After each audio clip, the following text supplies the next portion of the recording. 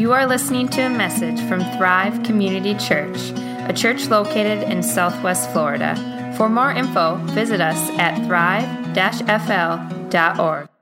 So we are in the Gospel of Mark, as Pastor John has illustrated, and as we've been tracking along, an extremely long worship series. So what I wanted to do was to take the worship series on Mark and do a subset. I can't remember the name of that movie that was about a dream within a dream within a dream? Inception. Not Conception. No, Conception, that was a different movie. Inception. There's a dream within a dream within a dream. Well, what we're going to do, we're in the Gospel of Mark, which is its own worship series. And we're going to now, let's see, I did Simply Jesus. We are now going to, for the next 3 weeks, do a subsection of the Inception and talk specifically and especially about the paradox of the theology of the cross. Because what we've got going on now in the Gospel of Mark, we've reached this point in time when the waters get a little rougher, when the truth gets a little harder to understand, where it's a little bit more difficult to digest. Which would you rather eat? A glazed donut or broccoli salad? The donut. Okay, donut usually wins. Teo, would you rather have a donut or broccoli salad? Broccoli salad.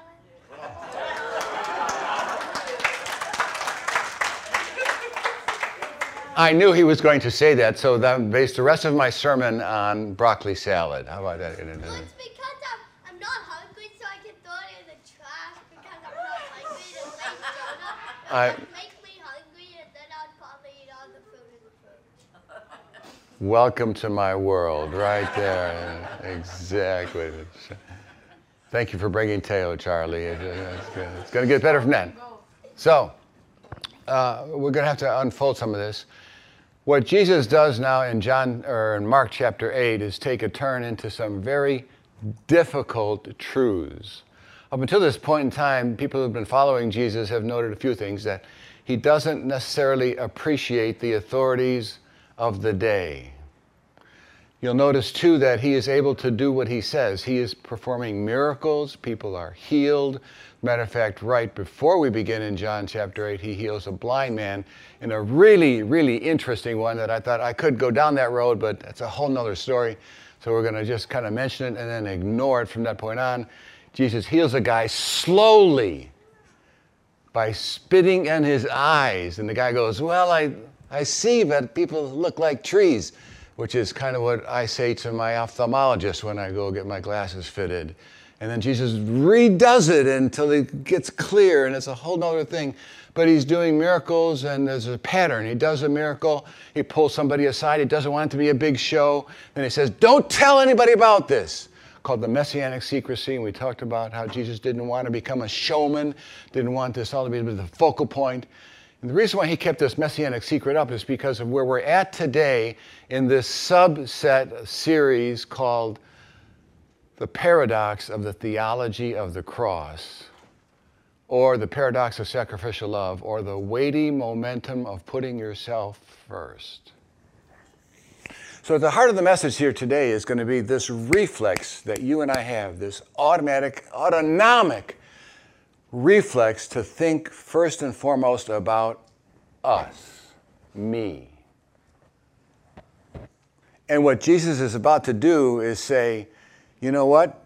For you to make it into eternity, all I want you to do is kill that reflex.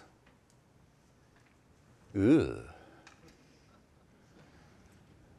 All you have to do. So Jesus doesn't want to make a better you. Jesus isn't interested in fixing you. Jesus isn't interested in making you your best self.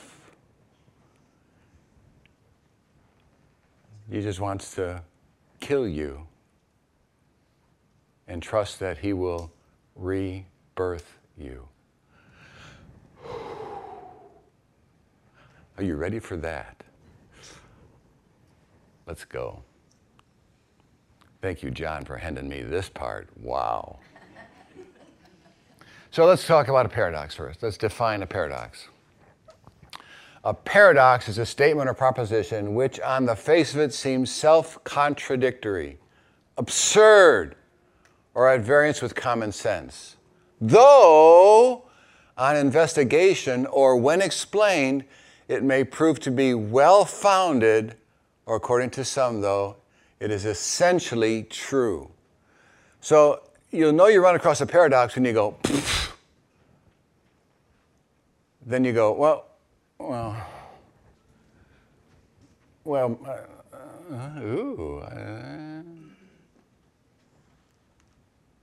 oh, by the way, yes. These books will be on sale in the lobby. I wrote a book called The Love Paradox. It was based on my doctoral dissertation. And the reason why I bring this up is because I have studied biblical paradox thoroughly. I love the study of biblical paradox because therein lies the truth, which is different. I don't necessarily love biblical paradox like broccoli salad, but it's as good for me and unfolds it. So the whole love paradox phenomenon is about this. 7 times the Bible says, love your neighbor as yourself. What does he mean? Why did he say that? Why? What are the contexts of it appearing 7 different times? And well, it turns out that the biblical paradox here, and summarized, is just this. If I will love myself the way God loves me, if I will care for myself the way God would call me to care for myself, you will be blessed. Actually, the person who will be blessed first and foremost will be Mary Louise, my beloved of 40 plus years. I always get the number wrong, so I just round up. The people that will be blessed will be the children that I raised, the family that they raise, and the life that we live together in community. If I will love myself the way God loves me, you will be blessed. Go figure. When I was leading a large staff in St. John and Rochester, every summer during the summer lull, we would meet for 2 very specific and special meetings. The second of those meetings was your goals for the coming year. If we're going to try to elevate worship by 5%, we're going to try to involve more children in the youth group by 10%. We would set goals and make sure that those all sort of lined up and doable, and they had the tools to make that happen, blah, blah, blah, blah. The first meeting we would have, though, was before the second meeting, because the first meeting goes first, would sit down and say, tell me all about the way in which you are going to manage yourself this next year. Show me your devotional life. Show me your vacation schedule. Show me your day off schedule. Show me the books that you intend and design to read. Show me how you're going to make sure that you are there for your beloved and for your family. Show me, and then let's just talk about it. I don't need to know anything too personal, but I want to know that before you engage all these goals and all this work and all this effort to move St. John forward in the kingdom, that you are being taken care of, that you understand and know that I'm in support of you taking care of you. Show me your sabbatical days. Show me what's most important to you and how you're going to prioritize that. Show me how you're going to make it up when days off are taken away from you for emergencies. I get that. So that you might know, as you manage yourself well, as you love yourself the way God loves you, this congregation, your family, and your beloved will be blessed. Here's some paradoxes. Some other ones in the Bible, just to kind of give us a flavor. Humble yourself before the Lord, and He will exalt you. All right? That's not too hard to digest, maybe not. You humble yourself and let God exalt you. But notice the subject changes from yourself to God. Lift yourself up, pull yourself up by the proverbial USA bootstraps ain't the thing. It's You humble yourself, let me exalt you. Notice in the biblical paradox, there is a loss of control. But the odd thing about that is that it's a loss of perceived control because we really don't have control anyway. But I'd like to pretend I do because I feel more comfortable when I believe that I have control. Even though I really don't have control, I don't think about that. And what this is saying is, no, Carl. Humble yourself before the Lord. Trust that He will lift you up. But I think that, right, when I humble myself before the Lord, He's going to make me get down on my other knee and want me further down to prostrate myself and never let me up. I know it's not going to happen. So I have to stand up on my own. The greatest among you shall be your servant.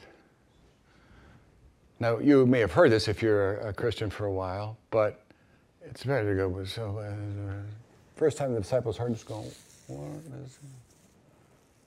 Greatest among you is your servant. Huh. How about this? Whoever seeks to preserve his life will lose it. Whoever loses his life will keep it. See how each of these requires sort of a broccoli salad digestion? It's like, whoa. Each of these moves the locus of control, moves the trust factor, the surrender factor outside of ourselves to God. And therein lies the scary part. And therein lies the salvation. And therein lies the hope. For the sake of Christ, then, I am content with weakness, insults, hardships, persecutions, and calamities. For when I am weak, then I am strong. This is a profound truth, or St. Paul has been drinking. What? One more time. For the sake of Christ, then, I am content with weakness. This isn't a pursuit of it. This isn't running up to people on the street so that they can insult you. This isn't acting like an idiot so that people can persecute you. This is following Christ no matter what, even if it results in weakness, insults, hardships, persecutions, and calamities. And I got to tell you, I have been blessed by the weaknesses of others repeatedly in my 38 years of active ministry. I would walk into a hospital room with somebody who was absolutely hurting or just actually struggling with life, would witness their faith in the midst of what they were going through, and then all of a sudden, I would be stronger. You get it? This is all a taste and a flavor of what it means to engage a paradox, because that's what we're doing. We're engaging biblical paradox. And it just goes against the grain. Ugh. The biblical paradox is a summary of something called the theology of the cross. This is also what Jesus is introducing in Mark chapter 8, something called the theology of the cross. This is contrasted with what is practiced oftentimes in Christianity, something called the theology of glory. You'll recognize the theology of glory because the theology of glory is going to promise you good, better, best. More money, more fame, more power. If you'll just follow Jesus and send me money, God will send you more in the mail. I'm being facetious, but you've heard it. Jesus just doesn't promise that. So a theology of the cross is where we're at today, is the belief that the cross is the only source of spiritual knowledge concerning who God is and how God saves. It declares our utter inability to earn righteousness, but to depend solely on the righteousness attained by Jesus' sacrifice on the cross. Our only source of righteousness comes from outside ourselves. I hate that, because it leaves me absolutely unable to do anything to redeem myself. And I can't. But He will, and does. So this is a theology of the cross. All this is by way of background to say, this is what Mark 8 is introducing. Paradoxical thinking and a theology of the cross that's deep and gristful and complex and ends up making you and I, or giving us, you and I, the opportunity to surrender. So, engaging the theology of the cross, this is our text for today from Mark chapter 8, verse 27 to 33.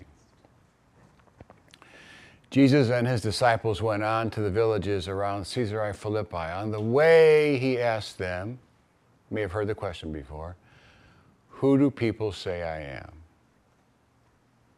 They replied, well, some say John the Baptist, some say Elijah, still others, one of the prophets.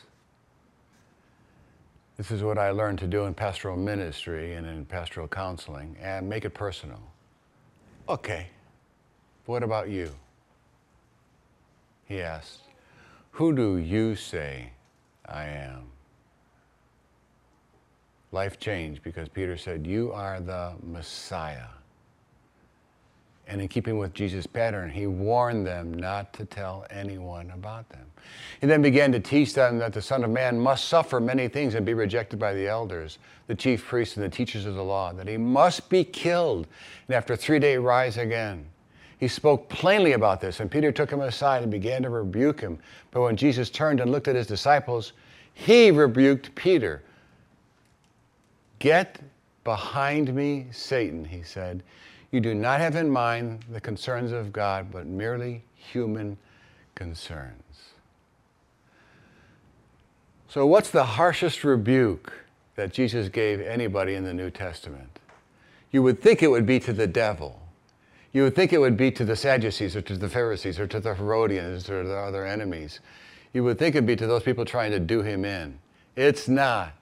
The harshest rebuke in the New Testament that Jesus gives is to Peter, his right-hand man who has just said, you are the Messiah. But he misunderstood Messiah. He thought Messiah meant that he gets to circle around Jesus and watch Jesus win. Watch a big J appear in his chest. Watch him overthrow the Roman government. Watch him win, win, win. Feed, feed, feed. Heal, heal, heal. And Peter would be there going, that's my Messiah. Jesus goes, that's satanic. That's satanic. That's not just wrong. It's demonic. Because what you have in mind is your own hide, Peter. What you have in mind is how it looks for you. Your own sense of safety and security. And it's demonic. Too much?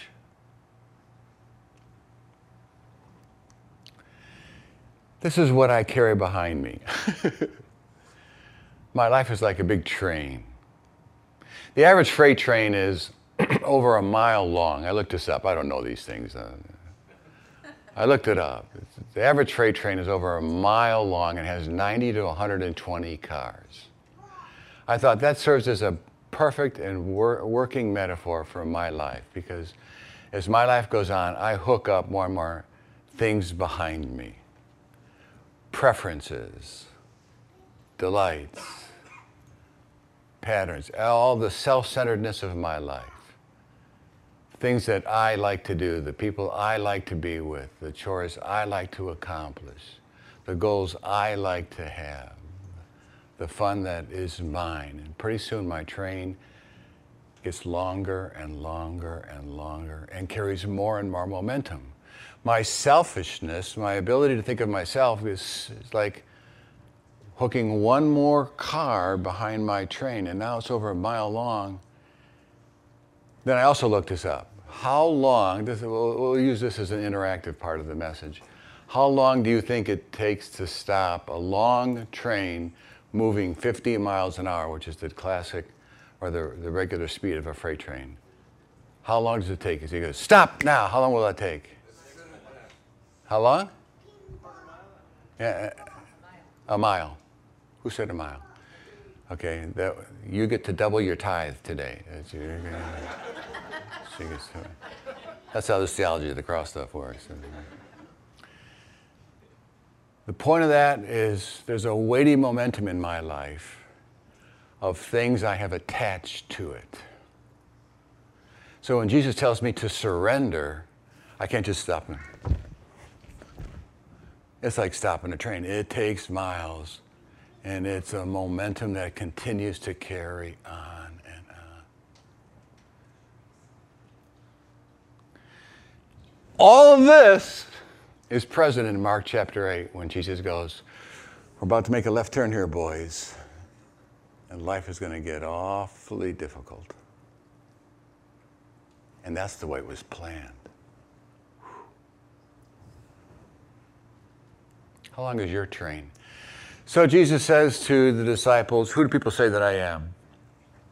I just did a real quick search while I was online and thought, well, I looked up like Islam and Jewish and Baha'i and Buddhism and Hinduism, Shintoism. I started scanning different faith beliefs, and this is what I found. That amongst the people, amongst the faiths that are, at least in Google, if Google is to be trusted, they will tell you that these faiths or people who don't profess any faith believe that Jesus was a real person, which I thought was interesting. Of all the ones that are listed down there, I thought the fact that 52% of Americans think Jesus was a real person was interesting. I mean, it never dawned on me that he was a real, oh well, I guess it's an indictment of our own faith. Either way, so who do people say that I am? 52% of Americans, according to Google, say, well, he's a real person.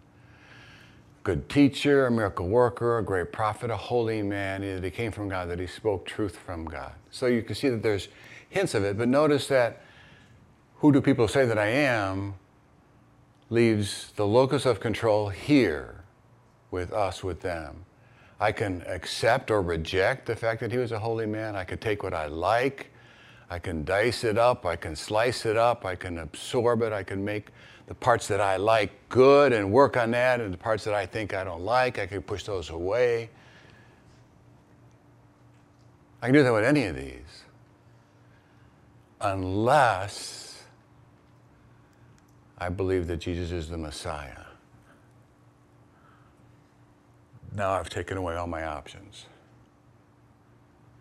Now it's all or nothing. Because the purpose of the Messiah is to suffer and die. And my purpose is to follow the Messiah wherever he leads. Even if that means I have to suffer and die.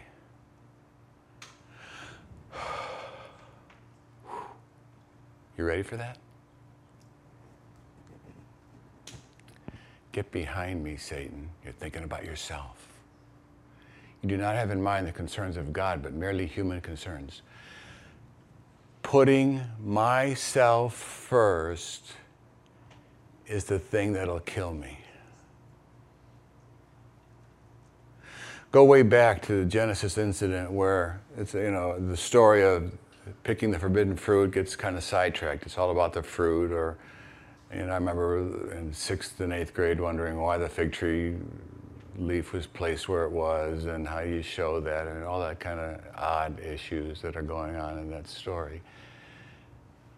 What it was at the center of the garden was God's command and promise. He was the center, and around him everything circulated, including Adam and Eve.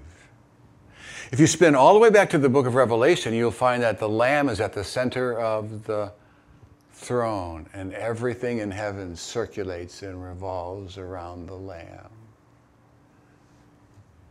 You'll notice in my world, Carl is at the center, and everything circulates around Carl.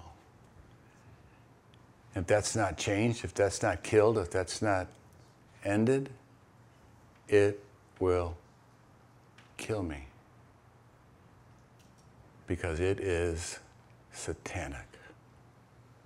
Not bad, not non-optimal, it's demonic. and my train will cause my own death.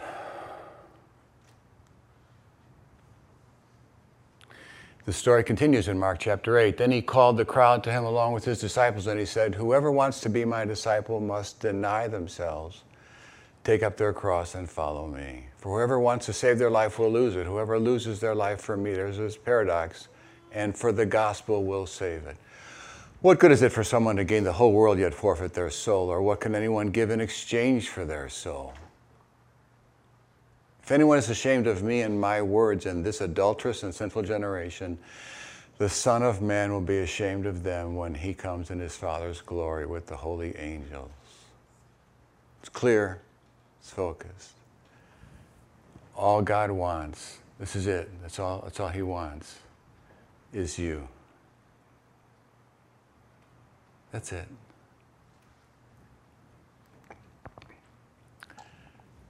So can you pause this for just a second? And maybe even restart it, put it at the very beginning. I found a nice, brief, it's almost 5 minutes, explanation of the theology of the cross, what God is after and what Jesus is calling us to do in Mark chapter 8. It's from a website called gotquestions.org. I think it's helpful about 90% of the time for me in my studies, in my reviews, and my preaching.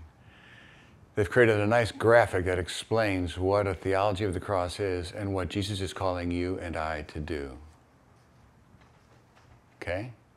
So I've added it here right at the end to kind of summarize and illustrate the nature of the theology of the cross. What did Jesus mean when he said, "Take up your cross and follow me"? Let's begin with what Jesus didn't mean. Many people interpret cross as some burden they must carry in their lives, a strained relationship, a thankless job, a physical illness. With self-pitying pride, they say, "That's my cross I have to carry." Such an interpretation is not what Jesus meant when he said, "Take up your cross and follow me." When Jesus carried his cross up Golgotha to be crucified, no one was thinking of the cross as symbolic of a burden to carry. To a person in the first century, the cross meant one thing and one thing only: death by the most painful and humiliating means human beings could develop. 2,000 years later, Christians view the cross as a cherished symbol of atonement, forgiveness, grace, and love. But in Jesus' day, the cross represented nothing but torturous death. Because the Romans forced convicted criminals to carry their own crosses to the place of crucifixion, bearing a cross meant carrying their own execution device while facing ridicule along the way to death. Therefore, take up your cross and follow me means being willing to die in order to follow Jesus. This is called dying to self. It's a call to absolute surrender. After each time Jesus commanded cross-bearing, he said, "For whoever wants to save his life will lose it, but whoever loses his life for me will save it." What good is it for a man to gain the whole world, yet lose or forfeit his very self? Although the call is tough, the reward is matchless. Wherever Jesus went, he drew crowds. Although these multitudes often followed him as Messiah, their view of who the Messiah really was and what he would do was distorted. They thought the Christ would usher in the restored kingdom. They believed he would free them from the oppressive rule of their Roman occupiers. Even Christ's own inner circle of disciples thought the kingdom was coming soon.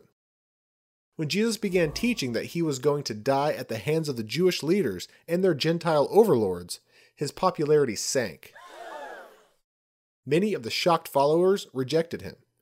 Truly, they were not able to put to death their own ideas, plans, and desires and exchange them for his. Following Jesus is easy when life runs smoothly. Our true commitment to him is revealed during trials. Jesus assured us that trials would come to his followers. Discipleship demands sacrifice, and Jesus never hid that cost. In Luke 9:57-62, 3 people seemed willing to follow Jesus. When Jesus questioned them further, their commitment was half-hearted at best. They failed to count the cost of following him. None was willing to take up his cross and crucify upon it his own interests. Therefore, Jesus appeared to dissuade them. This is very different from the typical gospel presentation. How many people would respond to an altar call that went, Come follow Jesus, and you may face the loss of friends, family, reputation, career, and possibly even your life. The number of false converts would likely decrease. Such a call is what Jesus meant when he said, "Take up your cross and follow me." If you wonder if you're ready to take up your cross, consider these questions. Are you willing to follow Jesus if it means losing some of your closest friends? Are you willing to follow Jesus if it means alienation from your family? Are you willing to follow Jesus if it means the loss of your reputation? Are you willing to follow Jesus if it means losing your job? Are you willing to follow Jesus if it means losing your life? In some places of the world, these consequences are reality. But notice the questions are phrased, "Are you willing?" Following Jesus doesn't necessarily mean all these things will happen to you, but are you willing to take up your cross? If there comes a point in your life where you are faced with a choice, Jesus or the comforts of this life, which will you choose? Commitment to Christ means taking up your cross daily, giving up your hopes, dreams, possessions, even your very life if need be for the cause of Christ. Only if you willingly take up your cross may you be called his disciple. The reward is worth the price. Jesus followed his call of death to self with the gift of life in Christ. For whoever wants to save his life will lose it, but whoever loses his life for me will find it. Got questions? The Bible has answers, and we'll help you find them. So to draw this to a conclusion, rather than a train of issues that are carrying my momentum, this is what I would pray for. That you and I walk side by side with Jesus, totally surrendered, down the track together going, where do you want me to go, Lord? What do you want me to do when we get there? How do you want me to do it? Where do you want me to go, Lord? How do you want me to do it when I get there? That's why we have communion. That's why it follows. We'll have opportunity to respond with the giving of ourselves and tithes and offerings. Then we'll have an opportunity for communion because you know what? I can't willingly give it up. How about you? I need the work of God's Holy Spirit inside of me, present through bread and wine, body and blood of Christ. I need to call on the gift of the Holy Spirit and baptismal waters to work its power within me, to let go and let God. That's why we have communion. That's why we have baptism. That's why we have grace, so that he can work in me what I can't work in me. Gracious God and Father, thank you for the gift of this opportunity that we have to examine the depth and the power and the mystery, the strength of this paradox, to lose our life that we might gain it. Give us opportunity not to be concerned about human concerns and the train of comforts and conveniences that follow us, but rather to unhook them, get off the train and walk down the track with you, to go where you would go, to follow you wherever you might lead, to do whatever you might call us to do, that we might die to self in order to live forever, that we might surround the throne of God with the Lamb at its core, that all this might happen, confident you hear, always in Jesus' name. Amen.